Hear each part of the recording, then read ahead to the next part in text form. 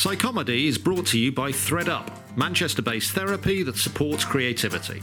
I'm Rafaela Nunes, the founder of ThreadUp and the counsellor supporting the creative community. Comedians and creatives in general can experience anxiety, depression, low moods, and this in turn can affect their creativity.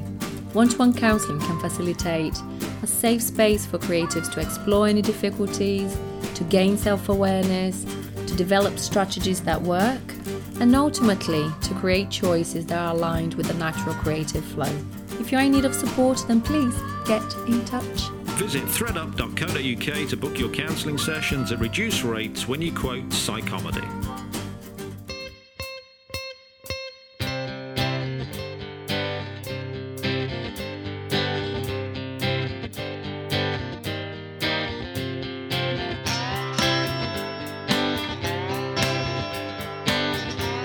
To Psychomedy Daily Dose, the spin-off series of short episodes of Psychomedy during this time of near total shutdown of the live comedy circuit due to coronavirus. I'm Nathan Cassidy, stand-up comedian and Bachelor of Science in Psychology, and every day now I'm going to be talking with a different comedian about the current situation, along with passing on some hopefully really helpful and positive strategies, coping mechanisms from the counselling professionals we partner with at threadup.co.uk. I'm hoping that by sharing experiences and some positivity with comedians, we can all get through this together in the best possible way. Joining me on Psychomedy Daily Dose today, it's Athena Kugblanu. How are you? I'm fine actually. And I don't want to brag about it, but since you asked, I'm doing okay. I feel like I've acclimatized to the new normal, if I'm honest. Oh, that's good. There's been a few comedians that have been saying, I'm pretty good, you know, like it's obviously, they may be a bit embarrassed to say they're good, but you shouldn't be. We're looking for the positives here. So what makes you so well? Well, it's funny because I've been thinking about it, and I think, first of all, I'm lucky enough not to have had like personal kind of trauma attached to what's happening. So I think people who have are impacted by this directly, obviously going to be going through a lot. So it's largely distant from me. But secondly, the things that we're not really allowed to do are always the things that kind of made me a bit anxious anyway. Like, we can't go out. Great, I love staying in. My favorite thing ever. Like, but you know the whole thing. Like, if you've got something in your diary and somebody cancels it, you call them up and you're really sad. But on the inside, you're just tap dancing because you get to stay home. So that week where everything just got cancelled, there's a week just before lockdown where everything was like cancel. And I just had all this it was like what do you get when you eat chocolate and exercise? You know that stuff you get in your brain, serotonin. Yeah. If something got cancelled, I get a serotonin rush. And even if it paid work, you know, I was losing money, but I was like, I don't have to leave my house. So I think, there are parts of me that misses obviously doing things, and there are definitely some things that I regret that weren't able to happen.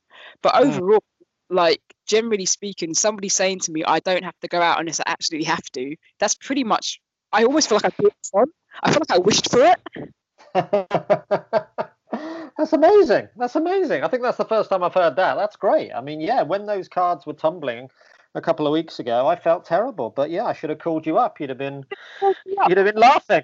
I'll tell you what it is, because I'm generally, people don't believe this when I say this, but I'm generally a shy person that wants to sit in their room on their own reading a book. That's kind of what I want to do. Maybe eating a pizza, I don't know.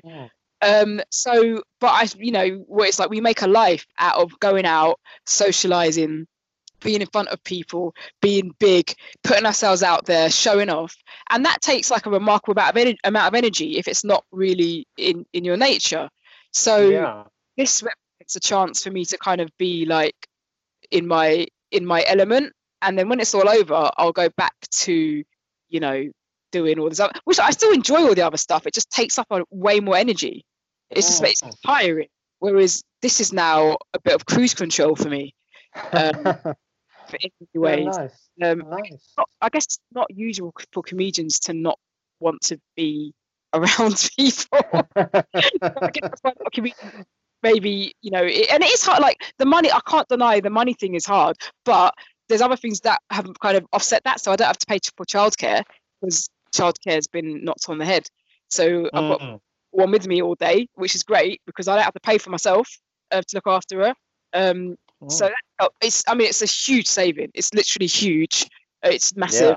I'm super lucky because I just recently got like a little BBC gig, so that has helped me. Like if I didn't have that gig, this would be a different conversation, if I'm honest. So that kind of helped me a little bit financially. I get a modest amount from them to help me to. So the rest of it is just kind of just trying to fill my day and be productive. But yeah, I miss stuff, but I'm doing okay with these circumstances. I can't lie. Oh, that's so good to hear. I mean, yeah, this is usually some like a question I'd ask on the normal Psychomedy show, because usually we're just checking in with people. But that is interesting. That I don't think any other stand-ups would say that, and they're not really, or certainly I think you're missing the live work. Less than most. What do you think made you want to get into stand-up then in the first place, then, if you're this kind of person that is maybe more anxious into doing this kind of thing? I just felt I've always done stuff that was about me expressing my opinions and views on things, and it was just another attempt at me to find a vehicle for my thoughts.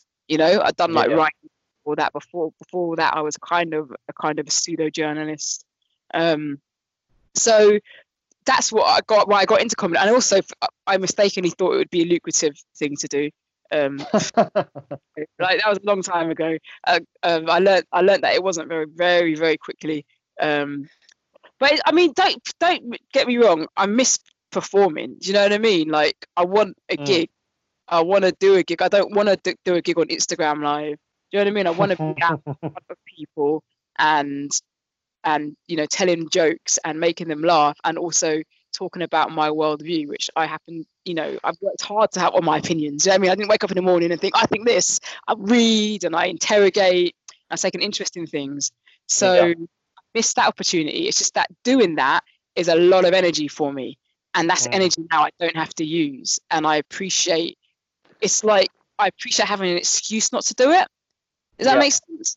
No, of course, yeah. It's just good to get the positives out of this situation, and if that's your positive, it's brilliant, I think, because there are positives to be taken, and if that's yours, that's wonderful. I think I'm not suggesting that this is like a unique position for me. I think lots of stand-ups are in this position too. Like, stand-up is a big part of my life, but it's also a segment of my life. There's, I do writing too. Obviously, I'm a parent. I cohabit with someone. I've got other projects. I've got my own podcast.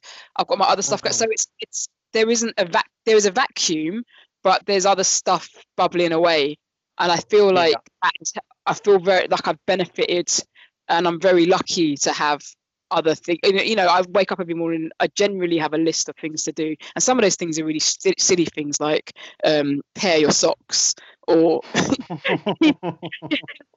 clean out the dishwasher drain, like something crap. And some of the things are like, just like working on my other projects or do my writing or whatever. I've actually gotten into music theory recently, which is oh, nice.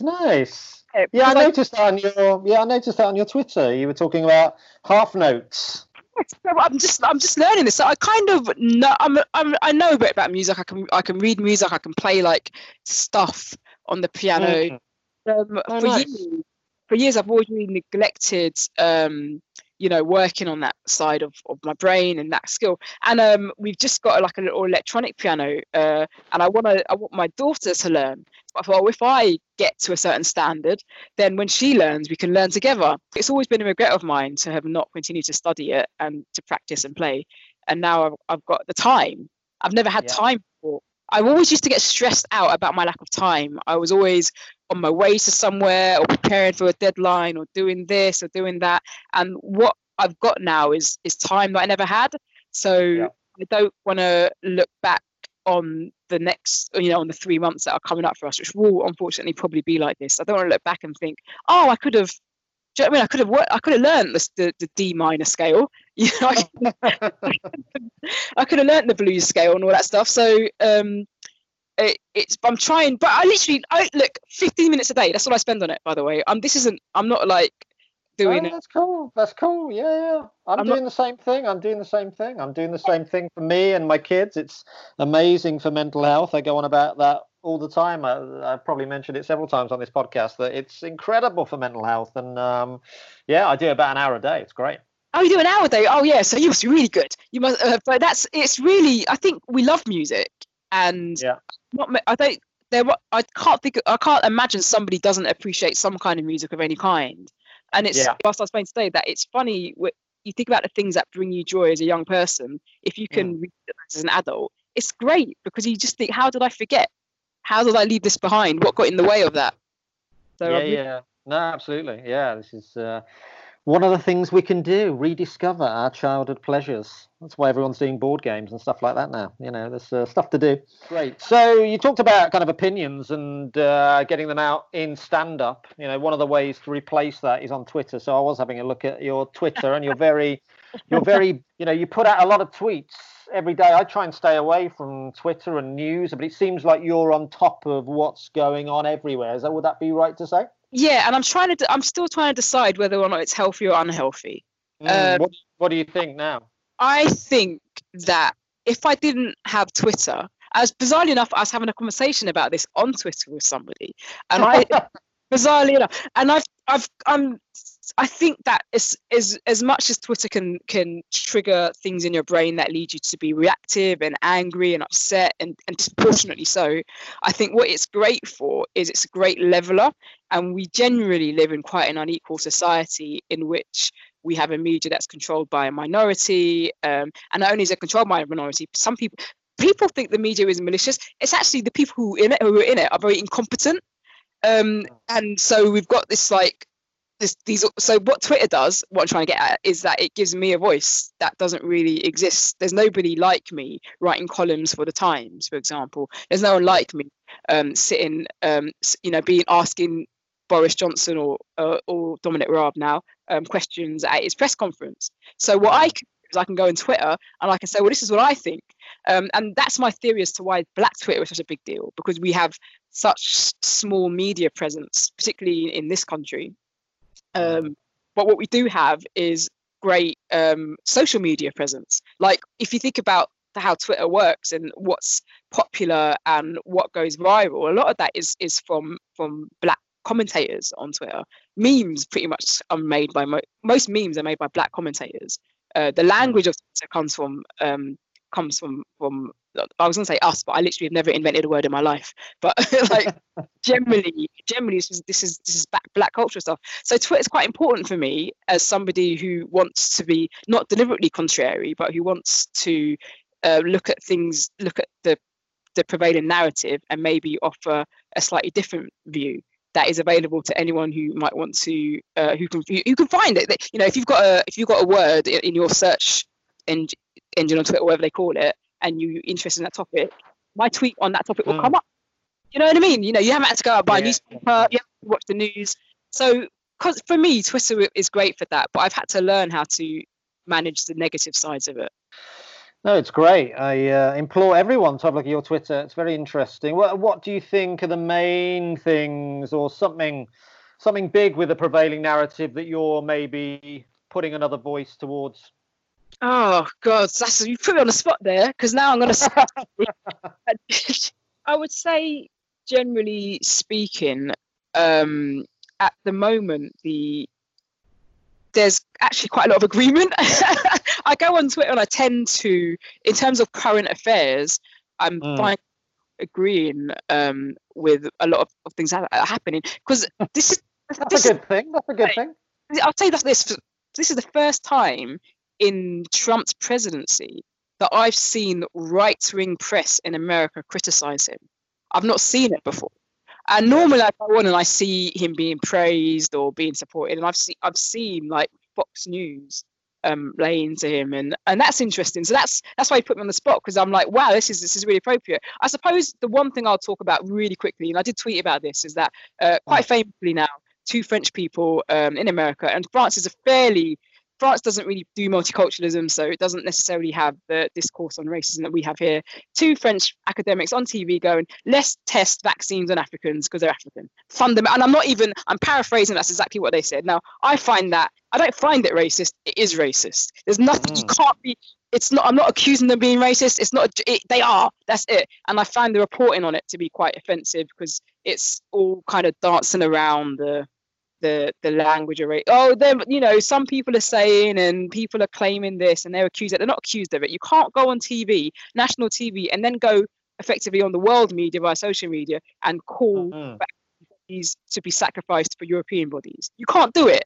And if you can do it and then you can't be called a racist, that's a problem for me.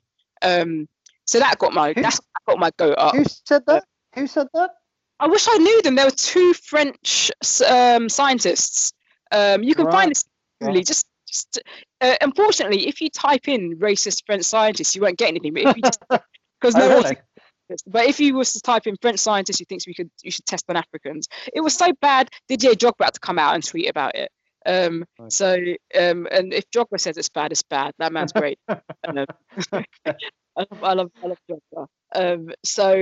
But that was stuff like that, or just calling. I like to kind of call out kind of journalistic practice that kind of upholds quite negative things. That'd be an example of that. Yeah. No, I mean, I love looking through your Twitter. You're very prolific and it's interesting, which is more than most, I say. But yeah, it's interesting to hear you saying, there's some optimism there with, everyone kind of having similar opinions. Maybe are you generally optimistic that this can maybe bring people together, that this can maybe be a good thing for society. This. Am I optimistic? Yes and no. I think that ultimately we're going to realize how much we value each other, regardless of where the other person comes from. It's what we miss the most, and we'll probably come out of this. Yeah, we will be more pleasant, And the one thing we were never doing well enough on, and I include myself in this, we weren't good at being kind to people we don't know. That's why the internet can be quite brutal. If someone says something we disagree with, we just lay into them. And if they're wrong, we still think, well, you're wrong, so I'm justified in being rude to you. And that's kind of, I think now people are being more sensitive because we understand that we're all in a situation that might make us do or say things that aren't great, or we're aware. I mean, literally everyone knows somebody now who has got the virus, and I'm pretty sure a lot of people are connected to people who are suffering really badly from it. So we are being kinder because we're finally able to empathize with everybody else because we're in the same situation. Whereas before we had no empathy because there wasn't a shared experience. Simultaneously. But at the same time, I wonder if when things go back to the way they were, that if we won't just do that, we've had lots of things to teach us about kindness and community and so on and so forth, and we've never responded positively. But like we had a credit crunch, it's 10 years ago. It was disastrous. People lost their homes, their jobs. We didn't come out of that. In fact, we came out of that worse. Do you think there is some kind of hope? I'm optimistic because this will probably go on for a long time, because this is perhaps a time for reflection, a time for reset, a time to really think about who you are. Do you think there's hope for the worst people that aren't kind, that say awful things all the time? I'm talking about, I noticed Piers Morgan pop up on your timeline, and I think maybe you retweeted someone that said people are not necessarily nice because they say nice things in the pandemic, which is of course absolutely true. Are you that optimistic that even the worst people that say unkind things all the time might change out of this? I possibly am, because it is such an extended period of time. Maybe not Piers Morgan, but other people like him. I mean, it's the Piers one is interesting because particularly what his comment was basically immigrants are great, they die for us. It's like, that's not, we didn't come here to die for you, Piers. Like, that's not why we came here.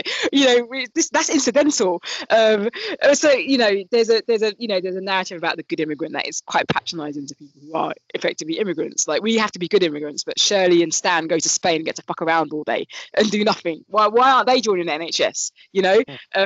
So there's that conversation. You're right.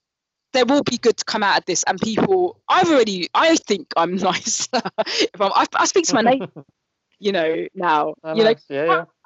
So as and that's great, and we have more to say to each other, and we appreciate each other more now, because if we don't talk to each other, then we ain't having any kind of contact, with anyone. So I think, yes, we got to watch out for people who will just use this to their advantage and just get brownie points for saying obvious stuff, but yeah, I'm with you. I'm teetering on the side of optimism. yeah. Because it'll be. I'm teetering. Yeah. Yeah, you can't. After this, it's going to be harder to excuse rudeness. Yeah. Through a pandemic, and it's really serious. What's happening is devastating, and it's gonna, it's leaving people bereaved, or it's leaving families with losses, and kids aren't at school, they're losing their friendships and their education. People are losing money, they're not working. So if you come out of this and you've got an attitude, that's not on, is it? So yeah, maybe overall we'll generally we'll notice a little more kindness, a lot more happiness, a lot more understanding.